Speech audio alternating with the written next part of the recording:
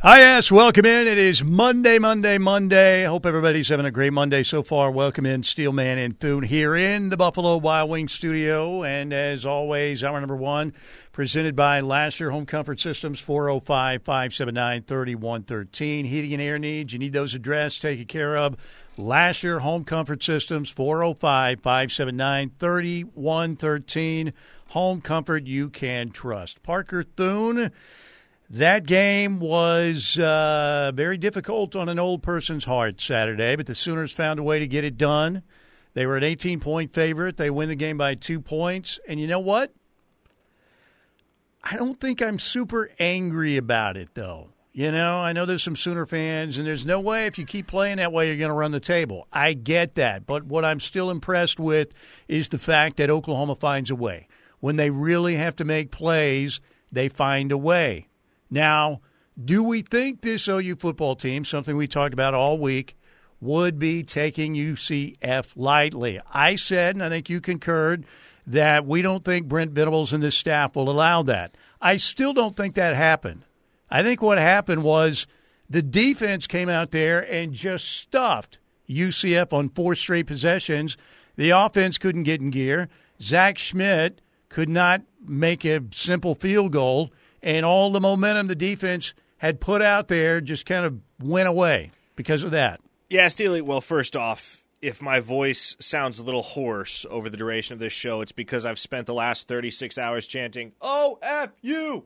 O-F-U! Oh, believe me, that's coming, second segment. That is coming. By the way, we're being told that no players will be available for interviews after today's show, by the way. That's it. Nobody. So great. But yeah, look, as far as this game goes on Saturday, Steely, it was weird, wasn't it? Like, really was. And you didn't know how to feel in the aftermath because it was almost the exact inverse of the 2022 season. Rather than the Sooners faltering in the fourth quarter, they came alive in the fourth quarter, which was nice to see. However, as Jeff Lebby said in postgame, well, at a certain point, when you just let the opponent hang around like that, you're leaving it to chance. No doubt. So the fourth quarter was great. I'd like to see 4 quarters of that type of football as opposed to 1. Yeah, and we were hoping that was going to be a breakout run game for Oklahoma. UCF's run defense wasn't very good. UCF's offense, particularly with John Rice Plumlee available, and I know he was probably 85% or whatever. He was sick. Not quite the runner that he has been in the past, but still somewhat dangerous because he could still take off. But they wasted that great effort from the defense early in the game, and I think that killed the momentum. Now, again, to me, you've got to hope this is a one-off type game because you've got 2 tough ones coming up with KU this Saturday in Lawrence with Daniels available, and then Ollie Gordon's running like Eric Dickerson, you know, for Oklahoma State right now. The Cowboys have some confidence. Next 2 weeks are going to tell a lot. No doubt. They will, Steely. And I think you said exactly what you needed to say right off the bat because if we're reflecting on this game that was at Owen Field on Saturday and how things got so out of hand, how Oklahoma let a team that has yet to win a game in Big 12 play hang around all the way until the final whistle, you have to start with UCF's first 4 drives.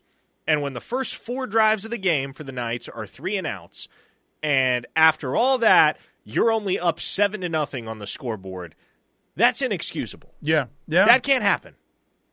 No, you're right. And I think UCF has a pretty good offense. I think that's a better football team than what we saw against Kansas. When they've got their guys ready to go, you know, they were averaging around 500 yards a game. So the Sooners held them to, 397, I think it was? So it was way less than their average, but still got to be better. That offensive line, which is so good in pass protection, you know, they've got to get some nasty in them and blow some people off the football. I don't get it. You know, Gavin Sawchuk. At least we saw some Gavin Sawchuk breakout stuff after a horrible early start for Sawchuk. You know, he came back and looked really good down the stretch. That team is a better football team than their record shows. I think so, too. UCF is better. And, I will give credit to Gus Malzahn and offensive coordinator Darren Hinshaw. They called a heck of a football game. they kept the Sooner defense on their heels. Yeah, when Woody Washington bites like that, that's surprising. That 86-yard touchdown, and again, he was lulled into it. I know they worked on that all week, but again, when they had to make the plays, when they were down, Parker, 65-yard drive, 80-yard drive, Drake Stoops is clutch. How about the block by Jaden Gibson on his touchdown? And then Tawi Walker looking over to the sidelines. Kind of bizarre, but still great. And again, when they needed to play, Kendall Dolby's right there, and they guarded the 2-point play as well as you can. Yeah. Well, and Scary Gary says, we have to quit playing with our food on the Knippelmeyer Chevrolet text line. And that is really the first time all year, though, that Oklahoma has truly played with its food. You think maybe SMU played them close-ish. You kind of get the feeling that, again, Levy was kind of just trying to – I don't know. That SMU game was really strange, too. But you're right. When SMU drew within 3, what did they do? Yeah, it was killer instinct from that football team. Yeah. They shut that down. And it was almost like they tried to do the same thing with UCF. Like they just tried to crank up the heat in the fourth quarter and run away, and UCF made that tougher on them than SMU did. But, I mean, you brought up Drake Stoops. Again, individual example right there of a guy that turned it on in the fourth quarter, but you look at the way that he performed over the first 3 quarters, left a lot to be desired. He gift-wrapped an interception to the Knights defense. So the fourth quarter was great football from the Sooners, all things considered. The first 3, man, it was ugly. Maybe DG led him a little too much on that pass, but yeah, I can see what you're saying. But, man, I tell you who they're going to miss next year, Drake Stoops. Big time.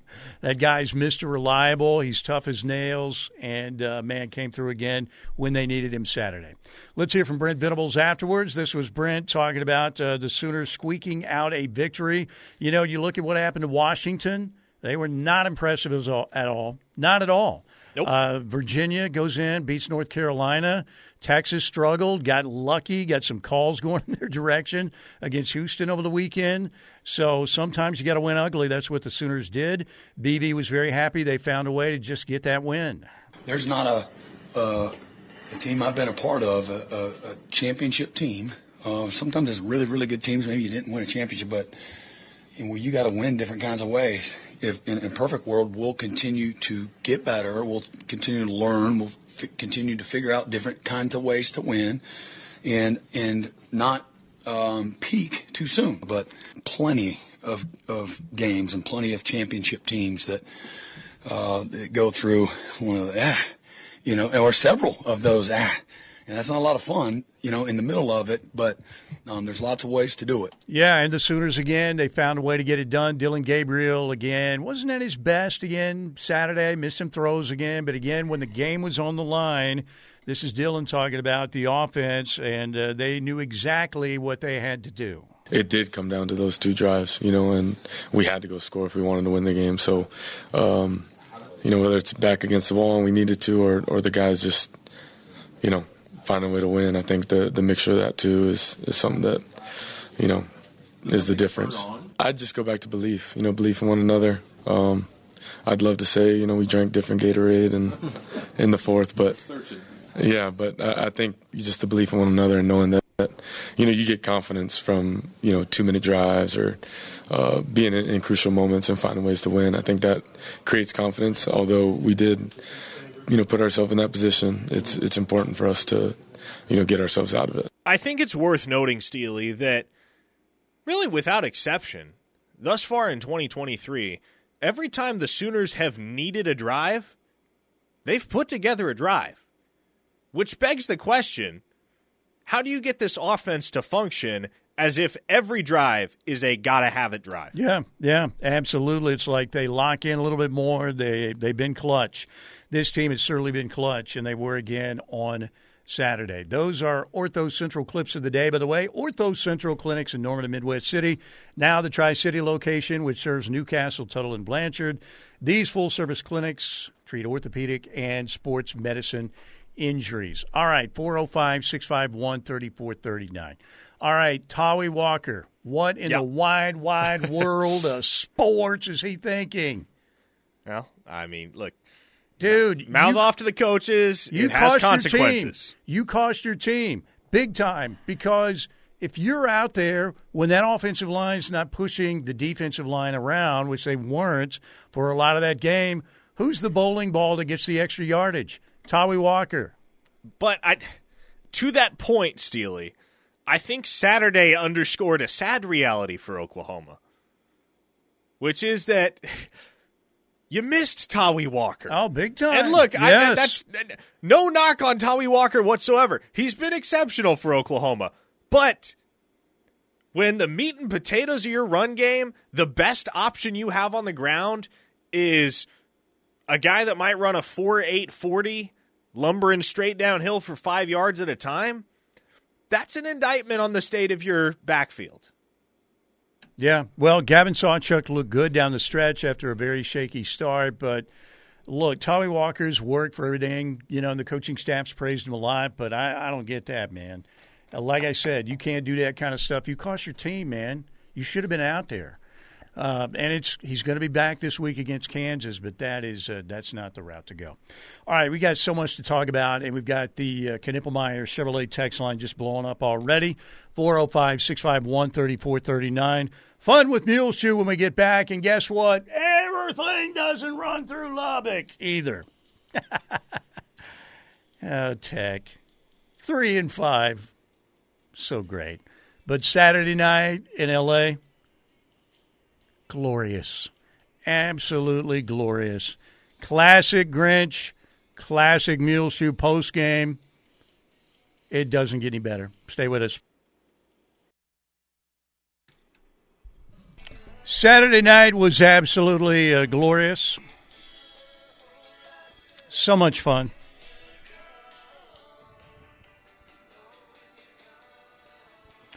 A pig farming quarterback who worked at Lowe's defeated the Heisman Trophy winner and future number 1 NFL overall draft pick.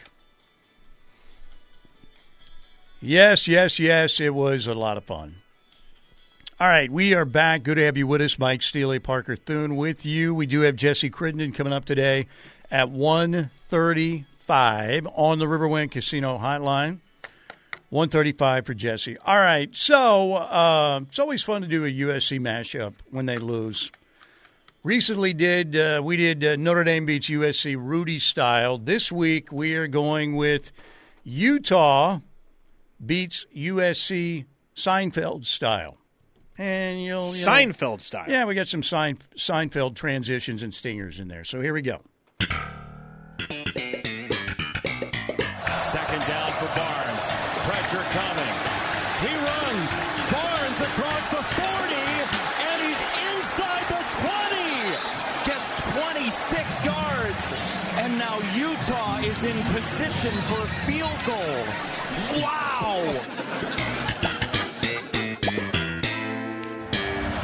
Becker for the win.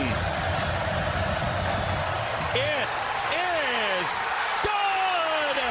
The Utah Utes sink USC once more!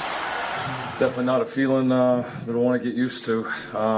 As gut-wrenching a defeat as I can remember in my career. We got a Heisman Trophy winner quarterback. We got ourselves a pig farmer at quarterback. So we're proud of that guy too.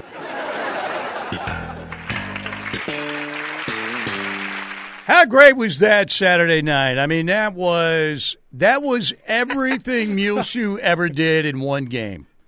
Because this time he did the icing on the cake.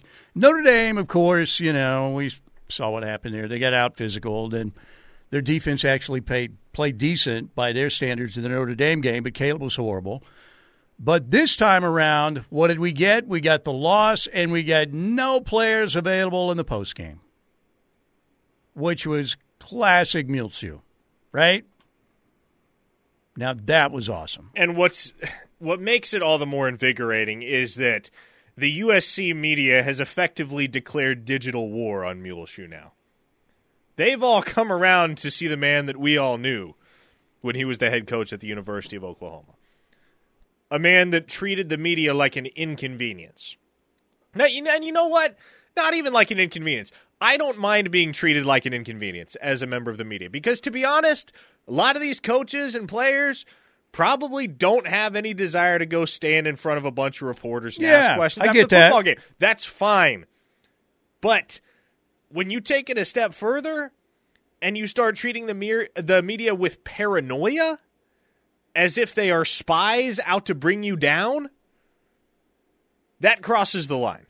Yeah, and he got destroyed by Bill Plaschke the other day. Bill Plaschke, the longtime LA Times columnist, who said that they were going to run the table. This was going to be a special season. He bought into the Muleshoe BS, and he destroyed We've all been him there. yesterday. We've all been there. There's no shame in that. The USC broadcasters, they didn't destroy him, but they were like, well, this is just the new regime. You know, we understand that no players are going to be made available for the postgame. Well, you know, this is just the new regime, folks. Basically saying Muleshoe's a, you know what. So just classic. Absolutely classic. And you talk about another culture victory without Cameron Rising, who's now, they've ruled him out for the year. Bryson Barnes was literally working at Lowe's 2 months ago. That's right. He was working at Lowe's. Alex Grinch blew a lead, allowed a 26-yard scamper into field goal range in the closing seconds to a guy that was working at Lowe's. That's right. A guy that was selling you hardware. Dude, if back they would in have put a August. Lowe's apron on him after the game, that would have been awesome.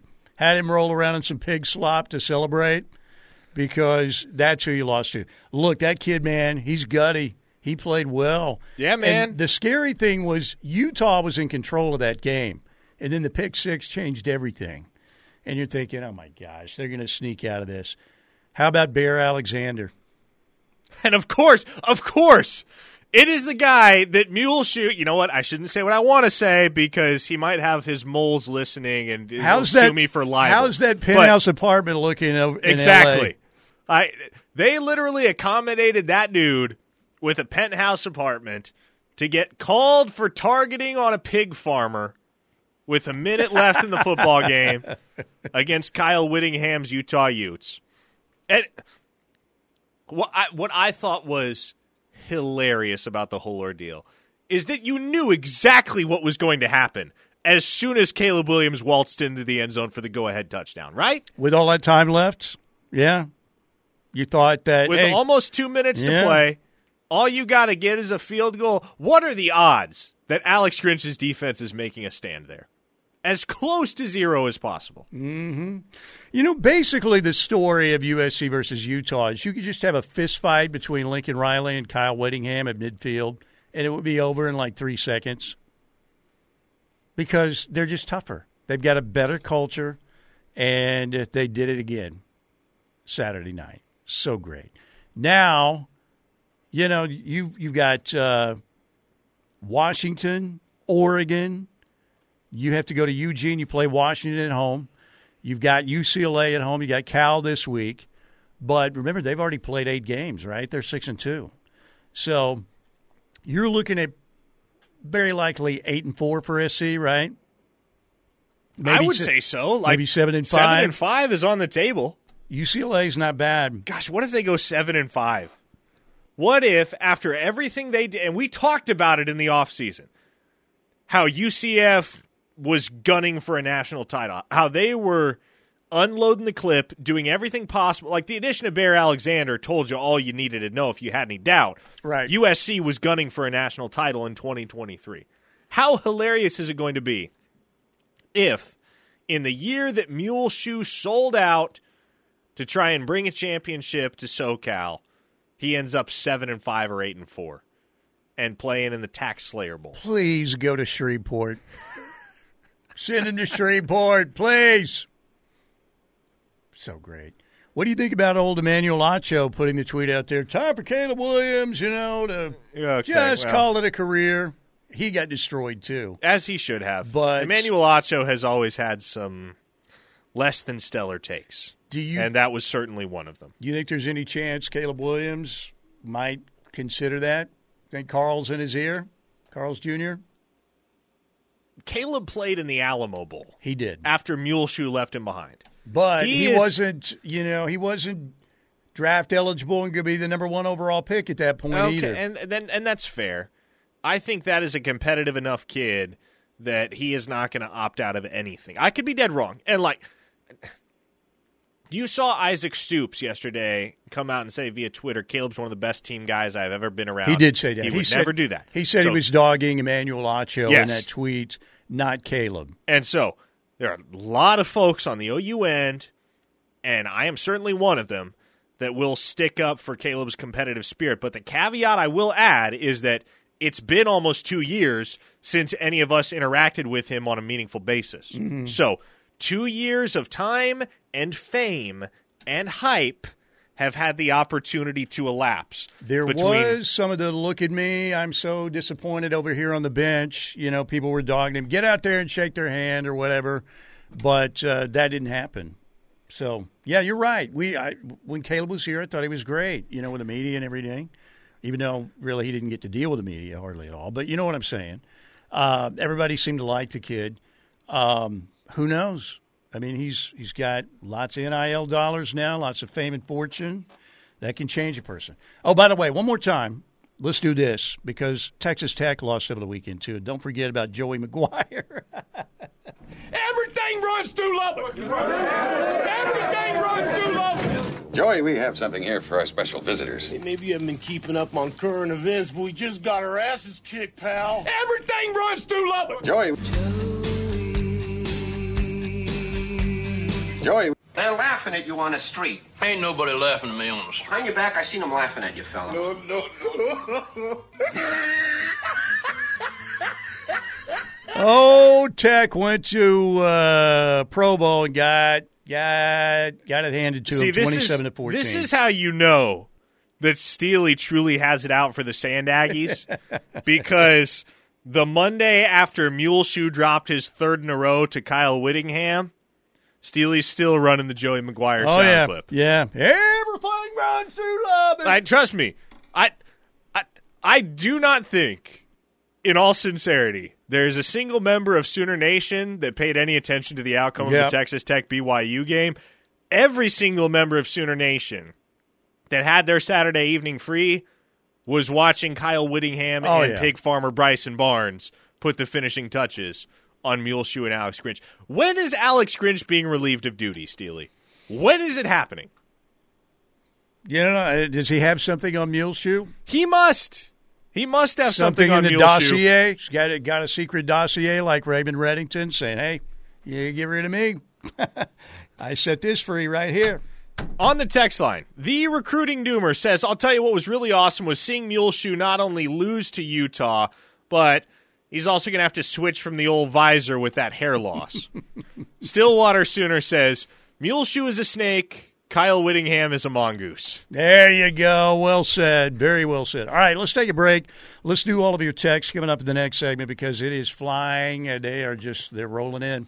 So we're going to get to as many as we can. 405-651-3439. But the icing on the cake again, I think it was about a 5-inch vertical leap off my couch when the field goal went through. Scared the dogs. But then to hear that Lincoln Riley made no players available for the postgame, it's like it is unraveling in L.A. I love it. Be right back. Keep it here on the Ref.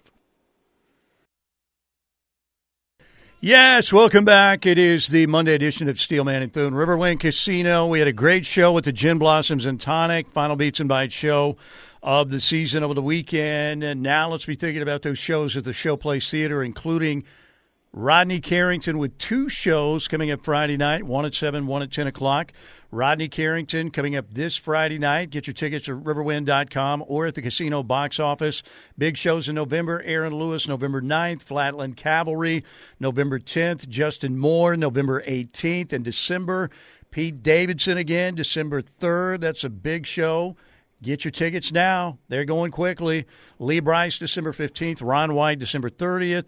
New Year's Eve show with Midland at the Showplace Theater in January. We have Boys to Men and comedian Joe Coy.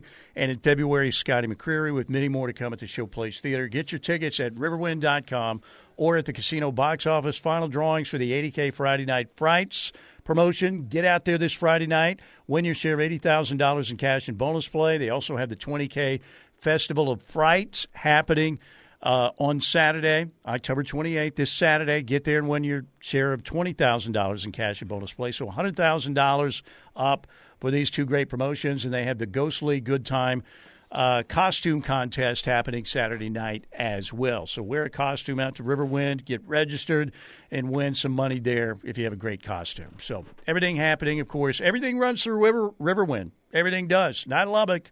Everything runs through Riverwind. Everything. Sorry. Okay, 405-651-3439. Oh, we have barely scratched the surface as far as Muleshoe is concerned. Yeah. Like, there is so much to unpack. We didn't even really get into the fact that he didn't make any players available. And I'm trying to think whether that ever happened at OU. For some reason, I feel like it did. I just can't remember the specific instance. And I could be wrong. But I feel like there was some instance. It's seared in the back of my head somewhere. Well, the text line will let us know, right? Yeah, well, of I don't course know we if had the they student union incident, right? The student union well, not incident? No. The journalism students, of course, on top of the yes. journalism. That's okay. Yeah. That's what I'm thinking of. That's what I'm thinking of. He's it's as simple paranoid. as that. That dude is so paranoid. Yes, he's the most paranoid head football coach in the entire Power 5, and that's no longer debatable. I will say this. Football coaches, by nature, are more paranoid than other coaches. But Muleshoe takes it to a completely different level. I mean, completely different level. By the way, before we go to the text line, Knippelmeyer Chevrolet text line, where was Eddie Pierre-Louis? He didn't make it in. Why? I haven't got a straight answer on that yet, Steely. It's not something I'm overly concerned with right now. I'll just tell you that much, though. Would not be sweating it, at least not yet. Cherokee Sooner says, Kyle and the Trojan Killers appearing this weekend at Riverwind Casino. I like it. 715 listener, that's Wisconsin, says, I find it so funny to see all these Texas fans saying that our close win looked worse than their close win. I mean, how bad was that spot in the Texas game? It was atrocious. It was brutal. And my big beef with it is, if you look at that on replay and conclude that you don't have sufficient evidence to overturn the call on the field, fine. But at least look at it on replay. Is Gordon Reese Jr. up there in the replay booth or what? I don't see anything. I mean, jeez. Ridiculous. Quinn Ewers, man. Quinn Ewers. They think he's coming back late in the season, but now at this we'll point, see Malik Murphy. The prognosis is 4 to 5 weeks. Yep. So at this point, he's either coming back for the regular season finale or he's coming back for the Big 12 championship game, assuming Texas gets there. And all of a sudden, there's a new wrinkle in this Red River rematch collision course because now Texas has to cope for several weeks without their starting quarterback. They will. Their regular season finale is a Friday night game. The Sooners play Friday morning against TCU, 11 a.m. They play Tech Friday night in Austin on ABC in the regular season finale. Now, the schedule the rest of the way is not daunting for Texas. They play BYU, they play Kansas State, both at home. They go on the road to TCU, which does not look like a good football team right now. TCU is so mysterious. It's like 1 week you're like, okay. Uh-huh. Looks like they're coming back, and like, man, they're horrible. They travel to Iowa State, and then they close out the regular season at home against Texas Tech, which, again, like you look at that 5-game stretch and figure, okay, Texas being Texas, they shouldn't have any trouble navigating those 5 games even without their starting quarterback and Quinn Ewers. But this is also Texas, and with how they struggled Saturday against Houston, I don't see a single opponent the rest of the way that can't expose at least some of the flaws that this Longhorn football team has, and especially as I look at that matchup with Kansas State on November 4th. Yeah. That is the one I'm circling because they're lucky to have that game in Austin.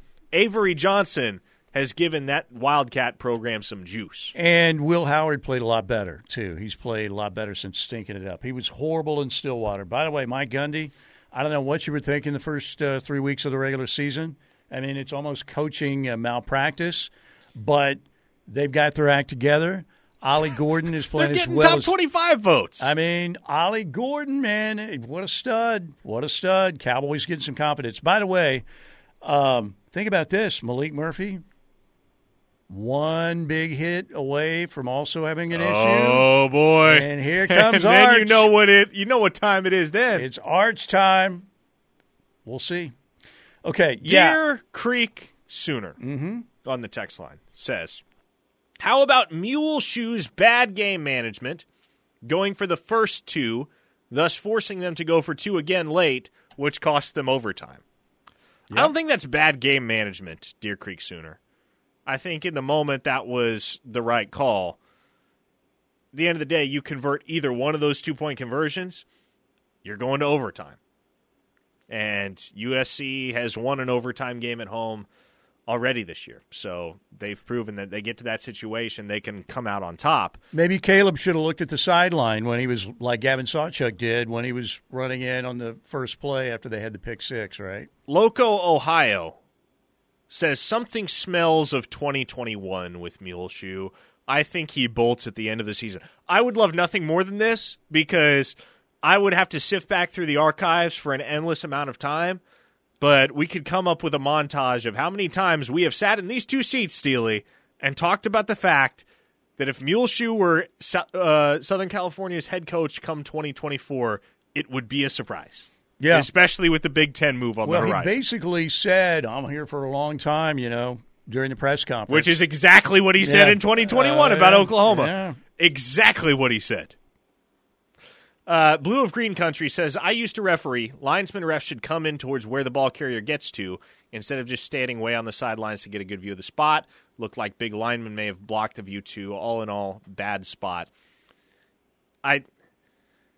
Yes, it was a bad spot. However, I'm not absolving Dana Holgerson because he has a 6'5", 240-pound quarterback who he decided to roll out on 4th and inches. Ridiculous. Stillwater Sooner says, new nickname for USC, the Avocado Aggies. That's pretty dang good. Yep. From the 918, Caleb wasn't even man enough to get off his butt to congratulate Utah on a hard-fought win. Poor sportsmanship. Does that bother me like 10 out of 10? No. It does bother me. It does. He should have gotten up eventually because it became, oh, my gosh, look at me, how sad I am over here. Okay, dude. Yeah. E. Freaky from Illinois says, I don't know if Muleshoe is paranoid. He does strike me as an elitist who doesn't feel he should have to defend himself. Yes. Boom. I think both could be true. Oh, this is what I was thinking of. Sooner Bump says, remember when he didn't let Caleb Williams talk to Holly Rowe and she went off on Twitter? Yeah, that's right. That's exactly right. It's, I don't know. It's just we kind of thought that this would happen over time. And, again, it has. All right, 405-651-3439. That's 405-651-3439. Knippelmeyer Chevrolet text line. Sooners, Kansas this weekend. Oklahoma, man, they're going to have to play better to win out than they did Saturday. But, again, the good news so far, this football team, whenever the game has said, you better make a big play or have a big drive here or you're not winning, they've answered the call every time so far. But got to play a lot better, obviously, and this is going to be a similar kind of offense with Daniels available Saturday in Lawrence. All right, stay with us. Coming right back. Steelman and Thune here on the home of Sooner fans.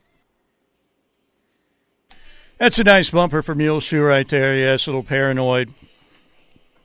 Early, Ozzy Sabbath, good stuff. I would say there's a little paranoia there with Muleshoe. More than a little bit. No, more than a little bit. Available. I should have got the clip. It was pretty generic, but the USC announcers, Pete Arbogast and that crew, they're veterans. They were like, well, we're being told that no USC players will be available for the post game. Ladies and gentlemen, that's just the way the new regime is. I wish somebody, and maybe they did and I just missed it, I wish some reporter would have asked him why no players were made available. Because I would have loved to hear his defense of that. Would have loved to hear it. Because That is legitimately something I have never seen or heard of being done before. Yeah. Yeah, not good. Anybody heard anything from Clark Stroud, his lackey? Lackey. He was standing on the sidelines wearing a very similar outfit to Muleshoe on Saturday. I didn't see him. For that upset full loss beard, to waving Utah. a towel, all that BS. Was it an upset loss? I guess USC was favored in that game. Yeah, 4.5 I had, or was it 6? It might have been 6.5 when I got it earlier in the week. Because you had it as your upset. I had my in the upset, Retro Rumble, so ready to go. That, in and of itself, means they were favored by at least 5 points. How would it feel to be a professional coattails rider? Ride somebody else's coattails. I mean, Stroud is the definition of that, right? Lackey. Well-paid lackey, but still. Subservient to Muleshoe. That's got to be a horrible, horrible lifestyle. Gosh, what a life. Yeah. Imagine that's your job, to be the right-hand man to... What do you think is the best word to describe what Muleshoe is? Narcissist, maybe? Okay, I mean, if it's as simple as that. Paranoid narcissist. You get paid to be the right-hand man to a paranoid narcissist. You think Clark Stroud is enjoying his life? Oh, I'm sure he thinks it's great out there in California, whatever. But when the walls start tumbling down, John Mellencamp, it's not going to be as much fun. And the walls, they're tumbling down. We might have to play that as a bumper also. All right, 405-651-3439, Knippelmeyer Chevrolet text line. Loco, Ohio says, with Washington's performance and Penix Jr. turning the ball over 3 times, what's the race look like for the Heisman in y'all's opinion? The current Vegas favorite is Michigan quarterback J.J. McCarthy. Which is wild. Yeah, it is. How drastically this race has shifted in the last 2 weeks. And Steely. They haven't played anybody. Dillon Gabriel. Things are opening up for him. Things are really opening up for him. Yeah, it's there for the taking. He's got as good of a shot as anybody right now, and he hasn't had a dud yet. Michigan has beaten East Carolina, UNLV, Bowling Green, Rutgers, Nebraska, Minnesota, Indiana, and Michigan State. Nice job by the Michigan State game ops over the weekend. Hey, let's put the Fuhrer on the on the big screen. That'll be good. At least Oklahoma no longer holds the distinction of having suffered the worst 49-0 shutout loss in a Power 5 rivalry series this decade. Because Michigan State had more Hitlers on the scoreboard than points Saturday. For a school right now that has taken a lot of hits, you had Larry freaking Nasser. One of the most evil scumbags of all time. You had what's happened with Mel Tucker. You've had, all of this stuff happening, and then you decide, hey, I understand it was probably they co-opted that thing from somewhere else, but still, you might want to check. That picture is going to live on until the end of time. Remember when Michigan State had the Fuhrer on their scoreboard? Some part of me legitimately wants to know how that happens, and some part of me is just like, I don't need to know. I just need to be able to poke fun at Michigan State. Can you imagine the dude running in some higher up? Who put Hitler on the scoreboard, you idiots? Sir, we contracted that out. I have no idea how the Fuhrer ended up on the scoreboard. I'm sorry. Your athletic department is sending out an apologetic press release before the game ends, that's how you know you screwed up royally. Not a good look. All right, 405-651-3439.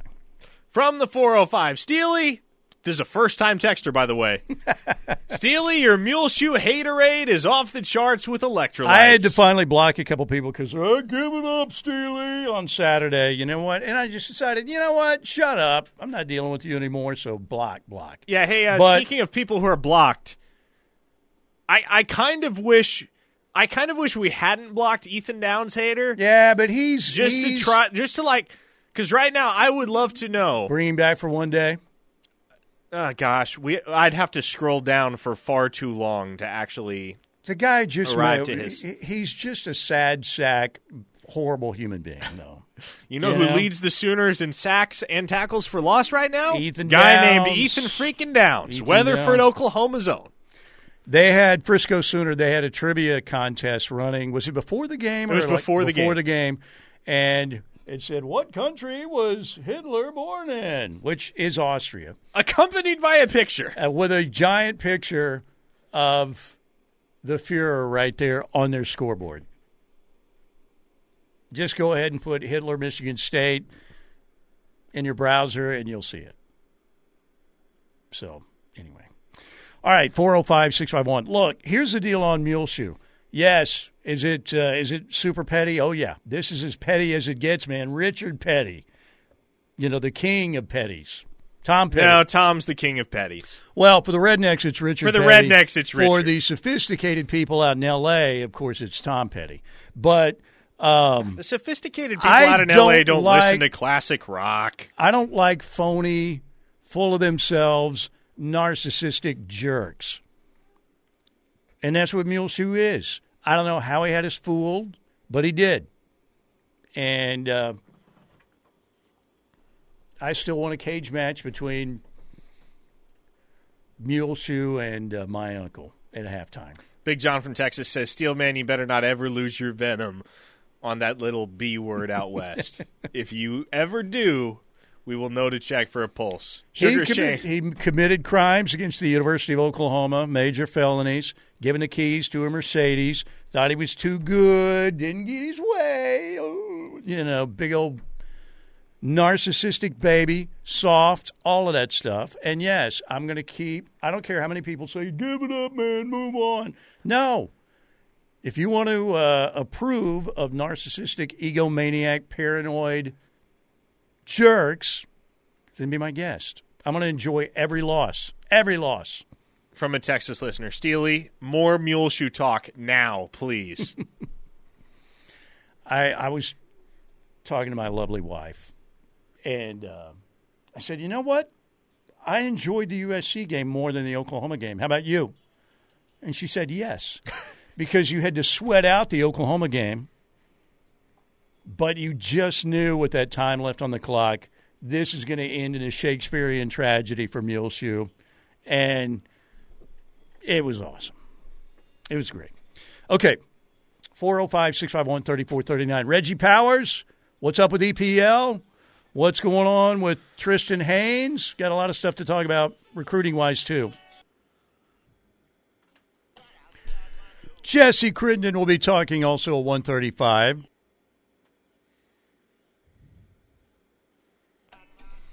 How about the rise of Jesse Crittenden? He's really good, isn't he? I tell you, Steely, our team at OU Insider is chock full of impressive characters. Not just Jesse, but if you've seen the work of our guy Brian Clinton, both Jesse and Brian, as well as their podcast, The Oklahoma Drill, man, we are fortunate, Brandon and I, to have those two dudes along for the ride with us. They are both excellent reporters with excellent minds for the game. I haven't seen Brian yet, but I hear good things. Jesse, moving forward, I want 5% of all future earnings because we created Jesse Crittenden, the monster that Jesse Crittenden is going to become, right? Really? Yes, we did. So 5% of all future earnings. And if he gets ownership, stake in a team, like Caleb Williams, then I want 8%. I'll tell you who has ownership of USC, Kyle Whittingham. So much fun. All right, hour number 2 presented by Oklahoma Generator. You can reach them at 405-321-6631. Proud to have them aboard for hour number 2. Online at okgen.com. Family-owned and operated. Great customer service reviews. Oklahoma's highest-rated and longest-operating Generac dealer. Check them out again at okgen.com or reach them at 321-6631. If you're in Oklahoma, at some point you're going to need a generator because, the weather and everything, it's just a good idea. And they have the best reputation. Okay, so what's going on with recruiting? Questions we need answers to. Reggie Powers to Oklahoma. What's up with Eddie Pierre-Louis? Did not visit this weekend. Tristan Haynes, the 4-star cornerback, 2025, Oklahoma. We know that Marcus James, the 2025 athlete, November 2nd, Michael Boganowski and Devin Jordan last week. Devin Jordan kind of came out of nowhere, the Union cornerback. But what's the update on recruiting? I forgot to throw Grant Bricks in there. Let's start with Reggie Powers. So out of respect for sources, I am not going to be putting in a prediction for Reggie Powers. But consider this my prediction. I expect Reggie Powers to end up in Oklahoma's class. There you go. The visit this weekend went very well. He is a take all the way. Watch the film. That boy's a dog. Oklahoma's defensive back haul, I believe, in the next week or two is poised to get a lot more impressive, even more so than it already is, with the potential addition of Reggie Powers. Eddie Pierre-Louis, supposed to be on campus, did not happen. Do we know why it didn't happen or what's up? So, I've been kind of digging our Rivals National analyst John Garcia, who has a lot of deep-seated connections down in the southeast, around Tampa, where Eddie's from. He's been digging as well, and they've been kind of getting the runaround.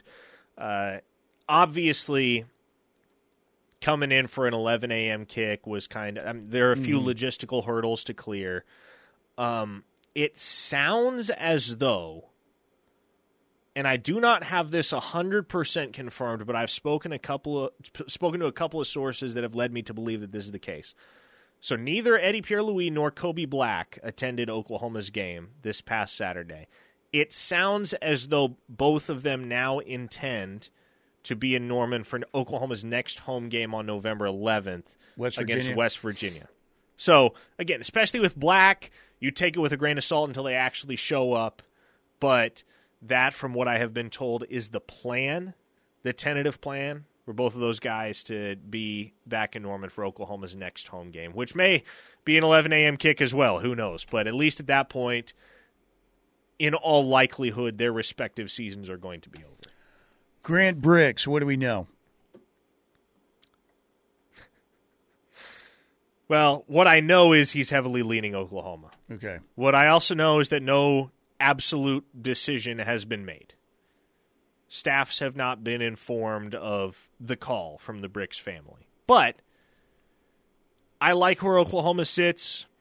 I know that Bill Beatonbow has been in regular contact with him and his family, even more so than usual over the last couple of weeks. And with Nebraska not looking terribly impressive right now. With Malachi Coleman, though, hauled in a little TD pass over the weekend. How about that? Well, I'm never going to let that one go. But between Nebraska's mediocrity and Kansas State not looking too terribly impressive, have shown some life, but obviously not 7-0 like Oklahoma is. Again, basically everything I said last week about Bricks still holds up. It's kind of just a matter of when the call gets made. I expect him to be a Sooner right now. Tristan Haynes, 2025 4-star cornerback, another in-state kid. We heard about Marcus James, November 2nd, his announcement. Expected to be OU. Tristan Haynes, Sooner. I am of the expectation right now, and we have talked about this possibility of Oklahoma going 4-for-4 at Carl Albert in the 2025 class between Kevin Sperry, Tristan Haynes, Marcus James, and Trinae Washington. And I have long said I think Trinae Washington might be the toughest pull just because you kind of have to figure out where he fits and sell him on a vision. I am of the opinion after this past weekend that Oklahoma does get the clean sweep done at Carl Albert. There you go. I think they do go 4-for-4 in the 2025 class. I just looked down at 918. I'm late, but OFU. The Oklahomans for Utah organization is very popular, and the people of Utah, they love OFU too.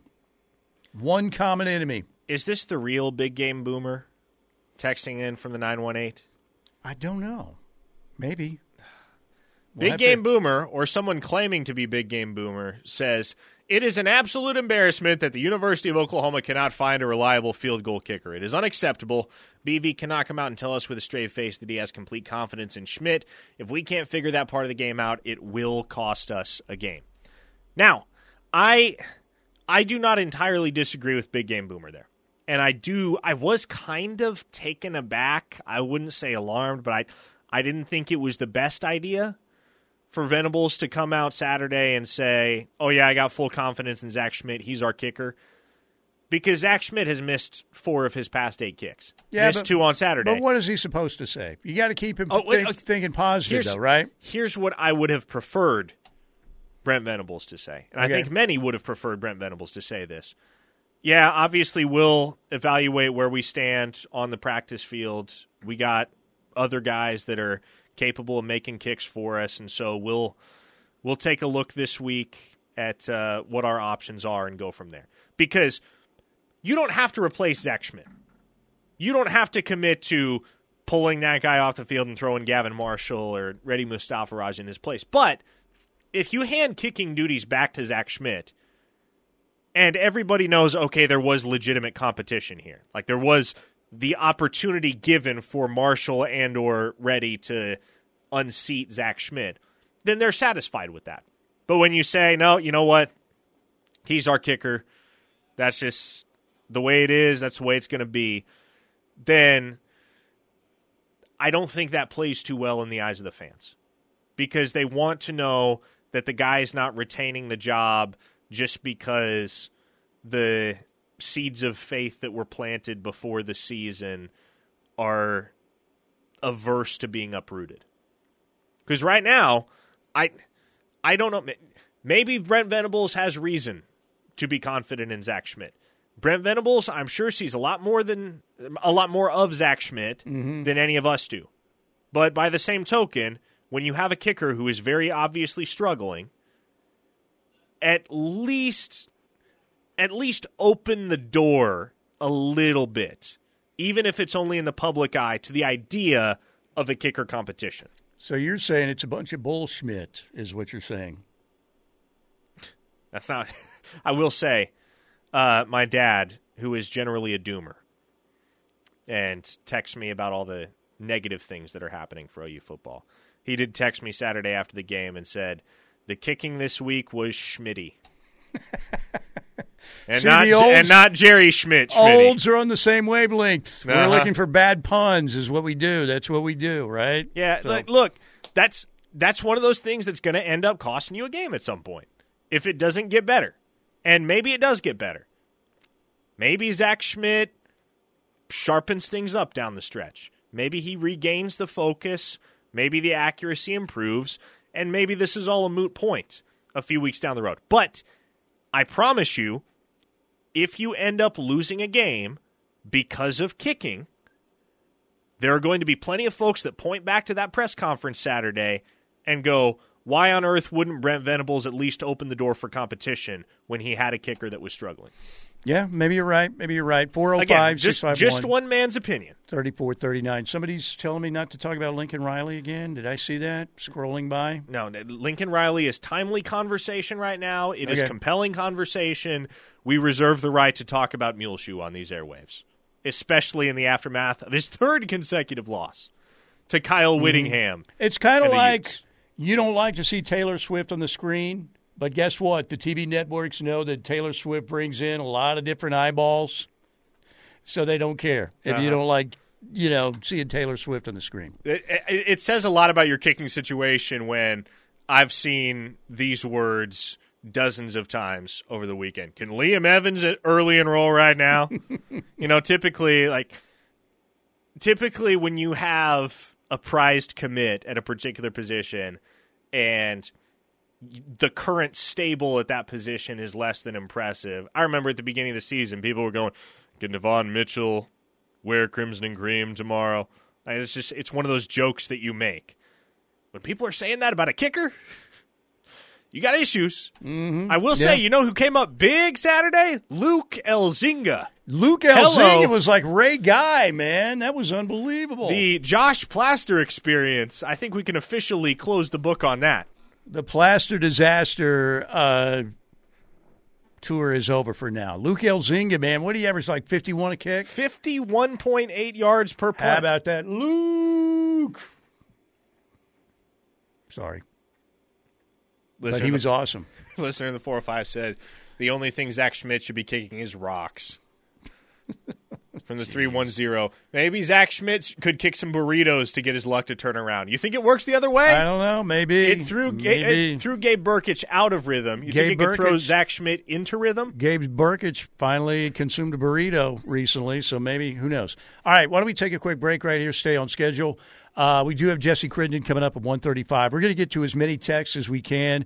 405-651-3439, Knippelmeyer Chevrolet text line, 405-651-3439. Keep those texts rolling in. We're trying to keep up with them here on the Home of Sooner Fans. Hi, welcome back. If you are in your 40s or older and that eyesight's giving you some issues, like, man, I thought I saw that ball and I thought that spot was good, but it wasn't good. Well, you need to learn about the new LASIK, or as we call it, lens replacement. Lens replacement provides a permanent solution to your vision needs. Unlike LASIK, which often leaves patients needing reading glasses or adjusting to monovision, lens replacement can eliminate the need for additional eyewear, those old man glasses, after surgery. The best part of the whole deal with lens replacement, you will never require a cataract surgery. Lens replacement, the new LASIK, it is a major leap forward in vision correction. So if you're ready to see 20/20, then check out the new LASIK, available at thenewlasik.com. 405-651-3439, Knippelmeyer Chevrolet text line. I have news for you, Steely. Let's hear it. Do you know what I did in the immediate aftermath of watching Kyle Whittingham take down Muleshoe, Clark Stroud, and Alex Grinch? You had an ollie pop shot. That would have been a good idea. That's not actually what I did. My wife and I were already planning on being up late that evening because we didn't have to get up until church, which is at 10:30 for us on Sunday mornings. So, we have an 11 a.m. kick on Saturdays. Generally, we got some time to hang out, just kick back and relax on those Saturday evenings. So we finished Breaking Bad. Really? We finished Breaking Bad on Saturday evening. How about an A+, right? It's up there with any show I've ever watched. It's pretty good. No doubt about it. Now you got to do Better Call Saul. Really? That's a lot of commitment, Steely. It is a lot of commitment. Just but finished one show. I'm like, ugh. At some point, now, Better Call Saul is more of a slow burn. Okay. Wait, Breaking Bad isn't a slow burn? It is a slow burn, but this is a slower burn. Wow, okay. But it's really, really, really, really good. Just hang with it. The problem with Better Call Saul, and I just finished, finally, after the final season, I went back, because I missed like the last two seasons, then I went back, caught up with it again, and finished it right at the end, but they kept taking we're going to take a year and a half off or 2 years before the next season. But it's really good. Okay, 405-651-3439. To the text line we go from the 918. Love the show. Just curious. Whoa, this is first-time texter. Love the show. Just curious. What do you see as DG's weakest aspect of his game? Man, maybe deep ball accuracy. It's a little erratic. But my answer would be zip. That is one thing that Gabriel lacks on his ball. He lacks zip. He lacks elite velocity, which is fine. You can overcome that deficiency with anticipation and with good ball placement. And for the most part, DG anticipates well and he places the ball well. So it doesn't really hurt him, but you do notice it, especially on throws to the perimeter. The ball hangs up there a little bit longer than it does for other quarterbacks. For instance, and I'll make the easiest comparison. The guy sitting on the bench right now, the guy second string, wearing number 10. That dude's got elite zip on his ball. Yeah. And so Jackson Arnold, he can fling it out there to perimeter with a snap of his wrist, and it's getting there quick. Dylan Gabriel, the release isn't as fast, and the ball doesn't get there as immediately.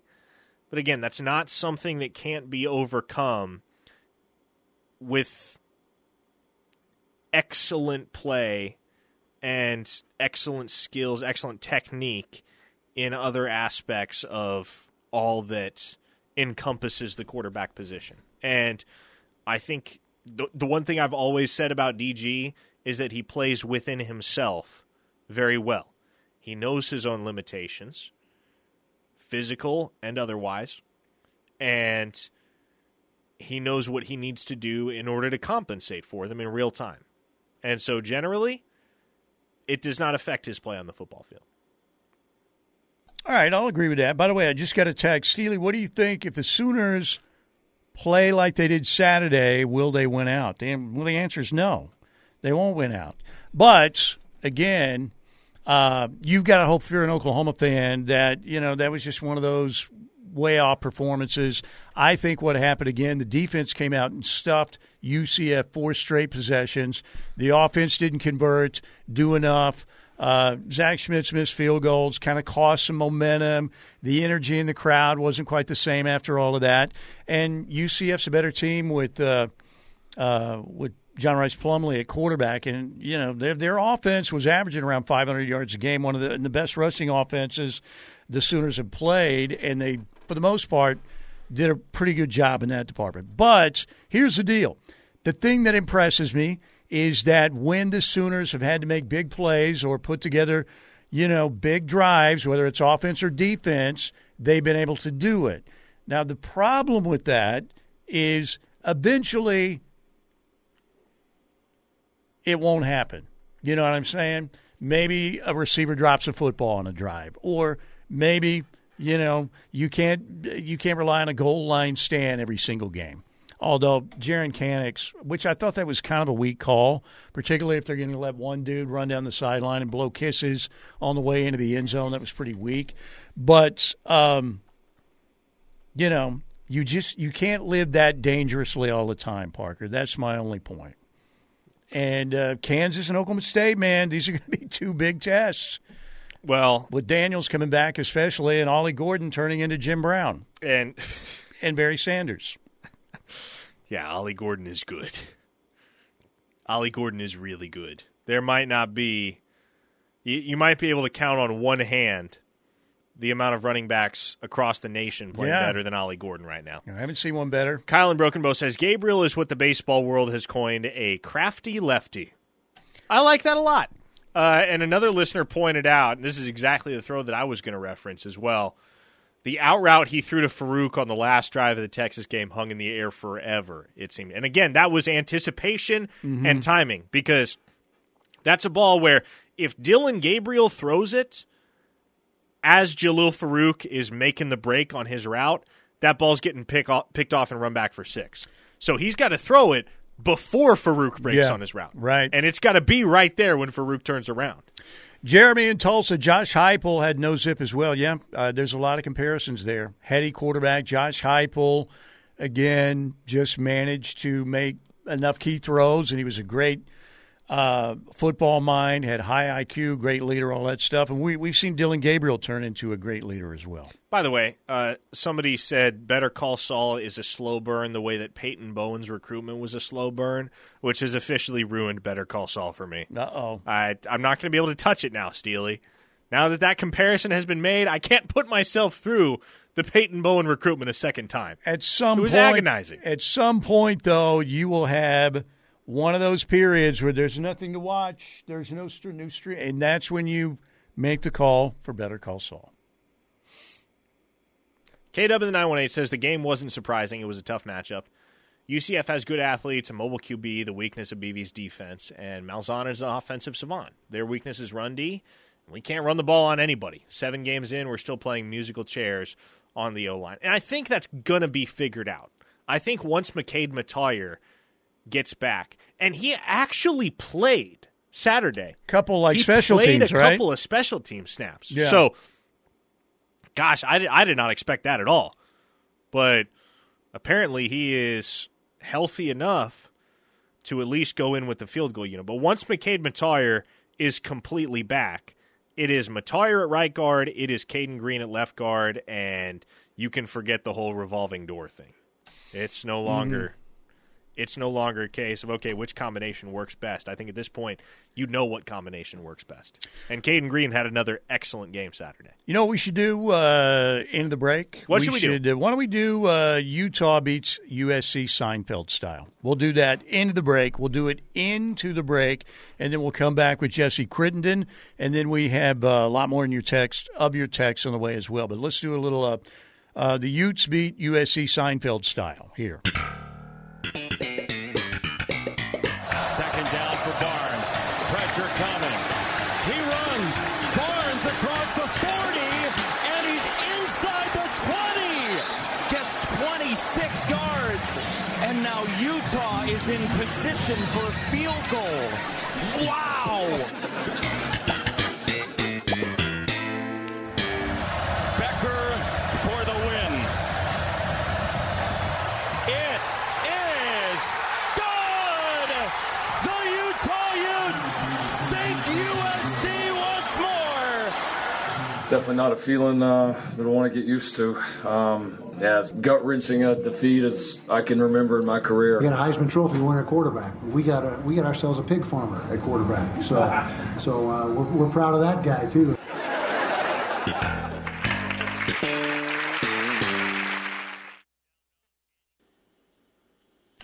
Oh, and the only Jesse Crittenden, OU Insider, joining us on the Riverwind Casino Hotline here on Steelman and Thune Monday edition. Jesse, the Sooners were an 18-point favorite. Do you think they overlooked UCF after, basking in the glow of that Texas victory, or do you think it was more about lack of execution that kept UCF in the game? Yeah, I would say probably more towards the latter, but it's an interesting thing just because, I think UCF is kind of a weird 3-4 team. They were really hard to kind of judge coming into the game, because obviously John Rice Plumlee hasn't played a lot this season, and I think that UCF team is different and better when he's on the field. But I think you look, from an Oklahoma point of view.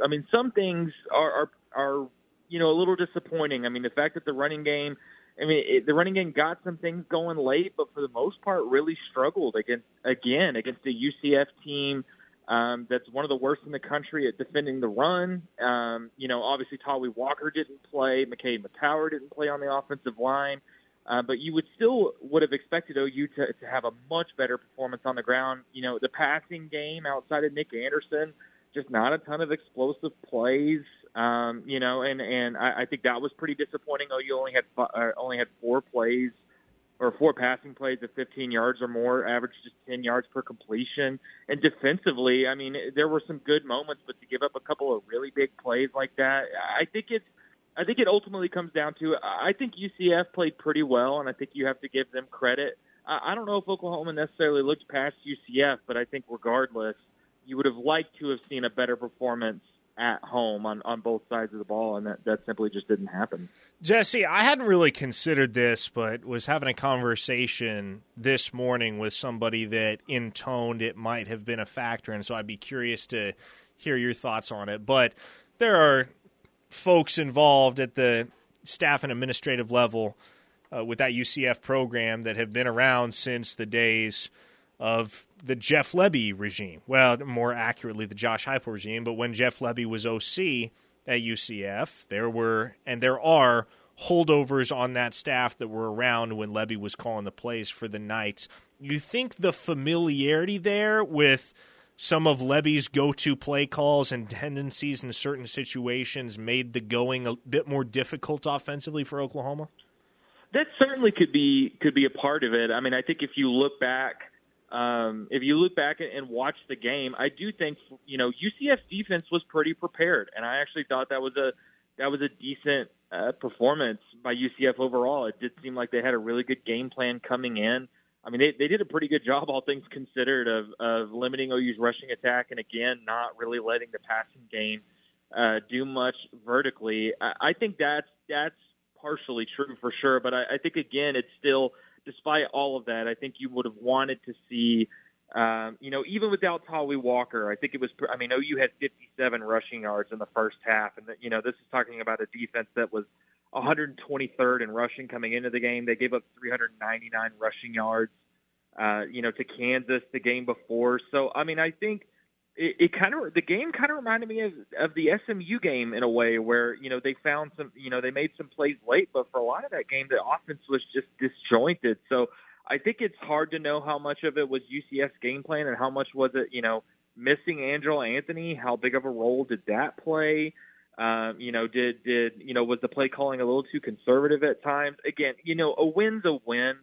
And there's obviously going to be things to clean up, after every game. But I do think there were things that were maybe a little alarming considering OU's going to have better opponents moving forward. And, I think you do factor in that familiarity from UCF to some degree. But, again, OU's going to play tougher opponents. And so I think there were good moments, but a lot of really tough moments that I think were a little disheartening.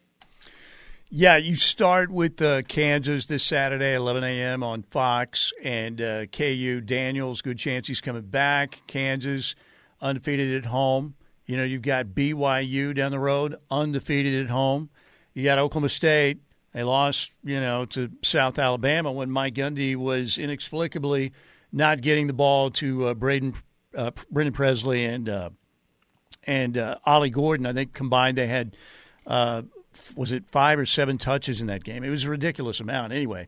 So you've got some tough, particularly these next 2 weeks coming up. Jesse, what are you thinking about Oklahoma's chances of running the table at this point? And, again, those 3 road games, we knew they'd be somewhat challenging, but now that with each week they tend to look a little more challenging.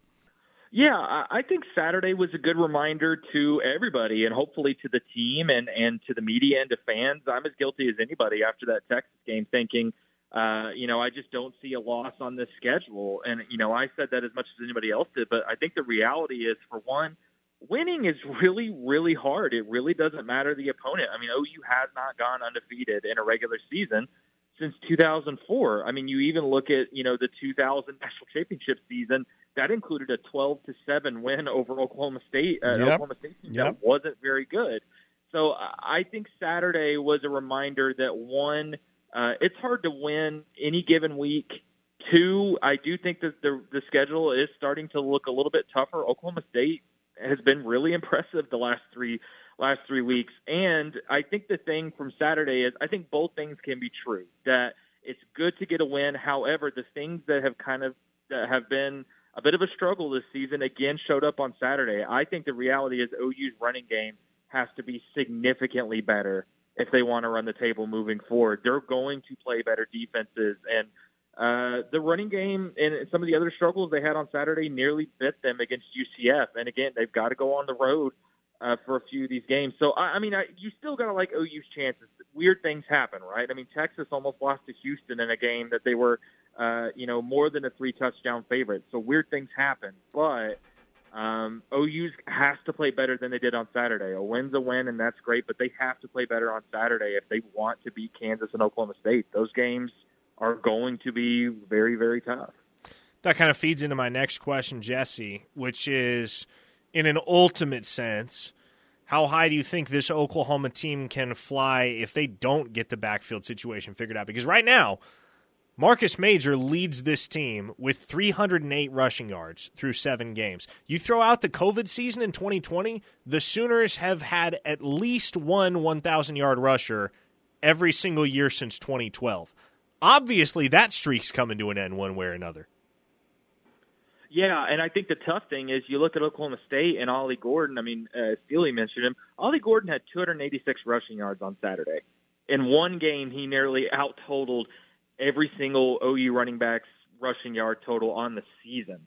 And I think that puts into, into scope how tough this rushing game has been. I mean, I think to your question, though, what is the ceiling? It's capped. It's limited if this running game can't get going. And I think that's part of why we saw the struggles against UCF. If OU can't get the running game going, then that limits, the ability for Dylan Gabriel and the wide receivers to get things going down the field. So, again, it's weird to think about it from Saturday too, just because, Tawee Walker has been the best running back on this team. He was out.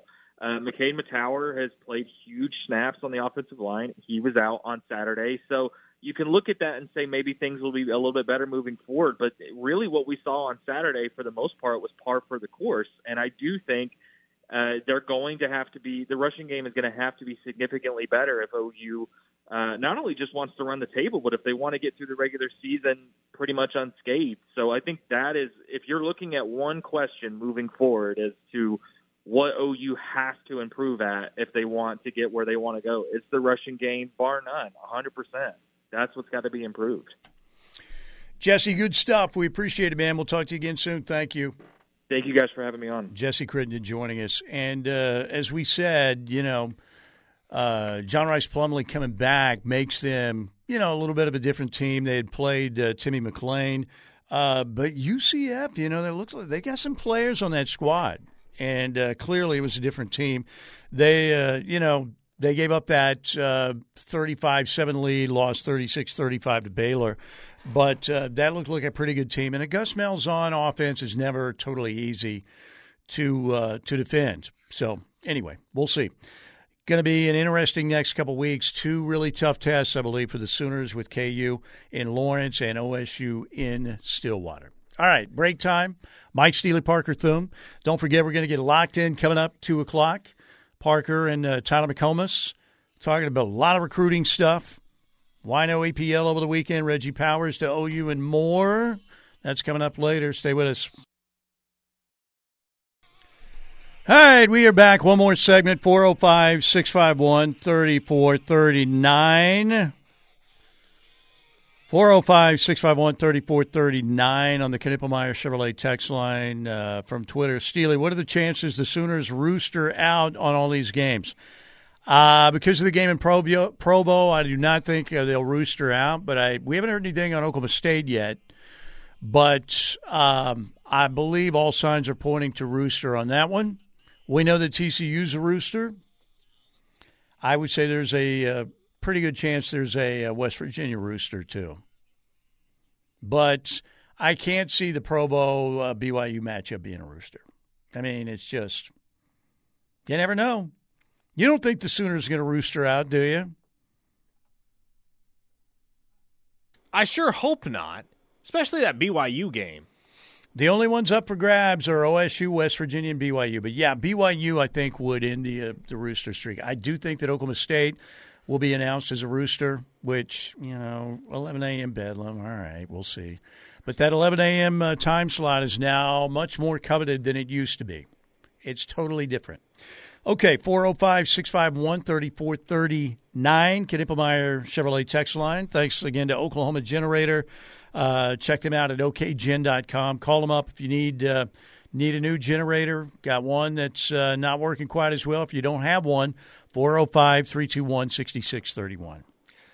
From the 918, to pile on Muleshoe Moore, the greatest thing to happen ever was not him leaving, but him taking Alex Grinch and Benny Wiley with him. They'll never be a serious program with a strength and conditioning program like they have. I concur.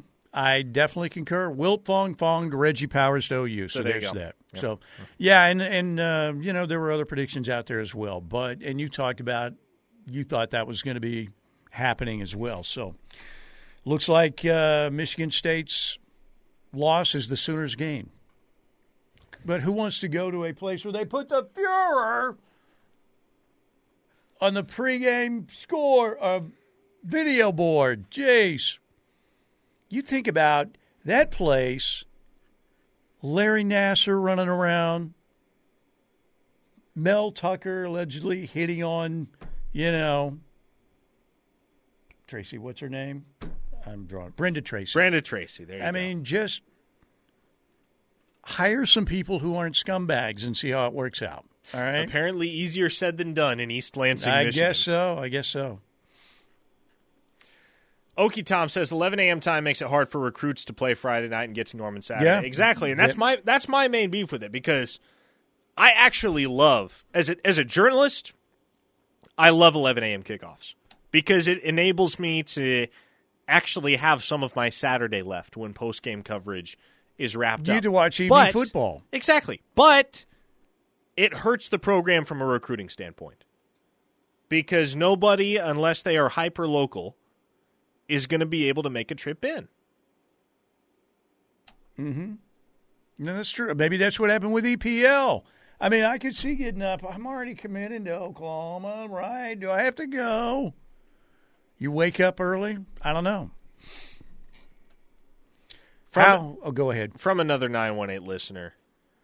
How is OSU able to have an elite running back performing amazing while OU struggles with, quote-unquote, superior talent at the running back position? Who's to blame? I don't know. Oklahoma State's had some pretty good running backs over the years. They have, man. The best of all time in Barry Sanders. You think about all those guys that led the country in rushing as well.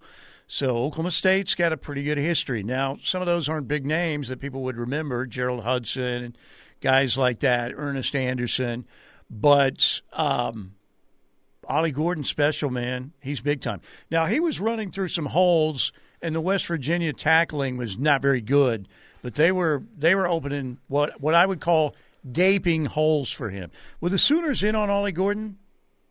No, they never offered him. Never offered. What? Seriously? I'll have to look back at what his offer sheet looked like. Because I remember watching him in person in high school, and he was an absolute hoss. I just can't remember how highly regarded he was coming out of high school. I want to say he was a 4-star. Here you go. I'll give you the rundown. All right. So in the class of 2022, he was a composite 4-star prospect. He had 18 total scholarship offers outside of Oklahoma State. Those offers included Nebraska, TCU, Texas. He had a Texas offer. Missouri, Michigan, Arkansas, BYU, and several others. Utah as well. So, you know what? Good on Mike Gundy and his staff for getting that dude to Stillwater, Oklahoma. No doubt. Because doing battle with the likes of Texas and Michigan and several other programs of that ilk, that's generally an uphill battle for a program like Oklahoma State. So good on them for being able to lock down Ollie Gordon. But, man, it does make you wonder. So that was the Barnes and Sawchuk class? That was the Barnes and Sawchuk Maybe class. they just thought, hey, we got our two guys.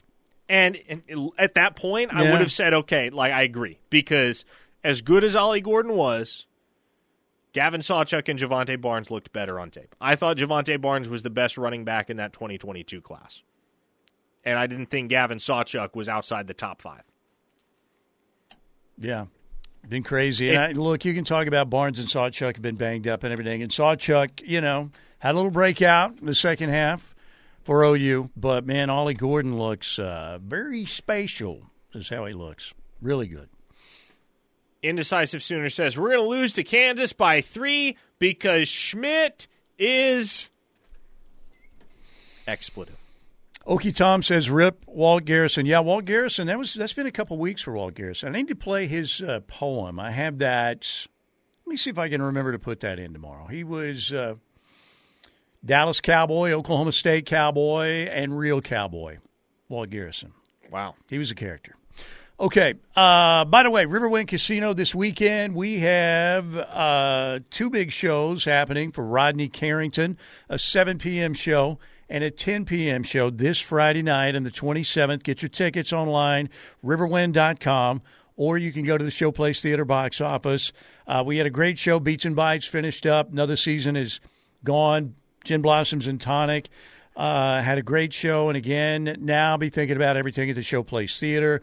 Rodney Carrington, 2 shows again Friday, 7 p.m. and 10 p.m. Get your tickets online now or at the box office. In November, Aaron Lewis, Flatland Cavalry, Justin Moore. In December, Pete Davidson tickets, again, went on sale Friday. They're going quickly.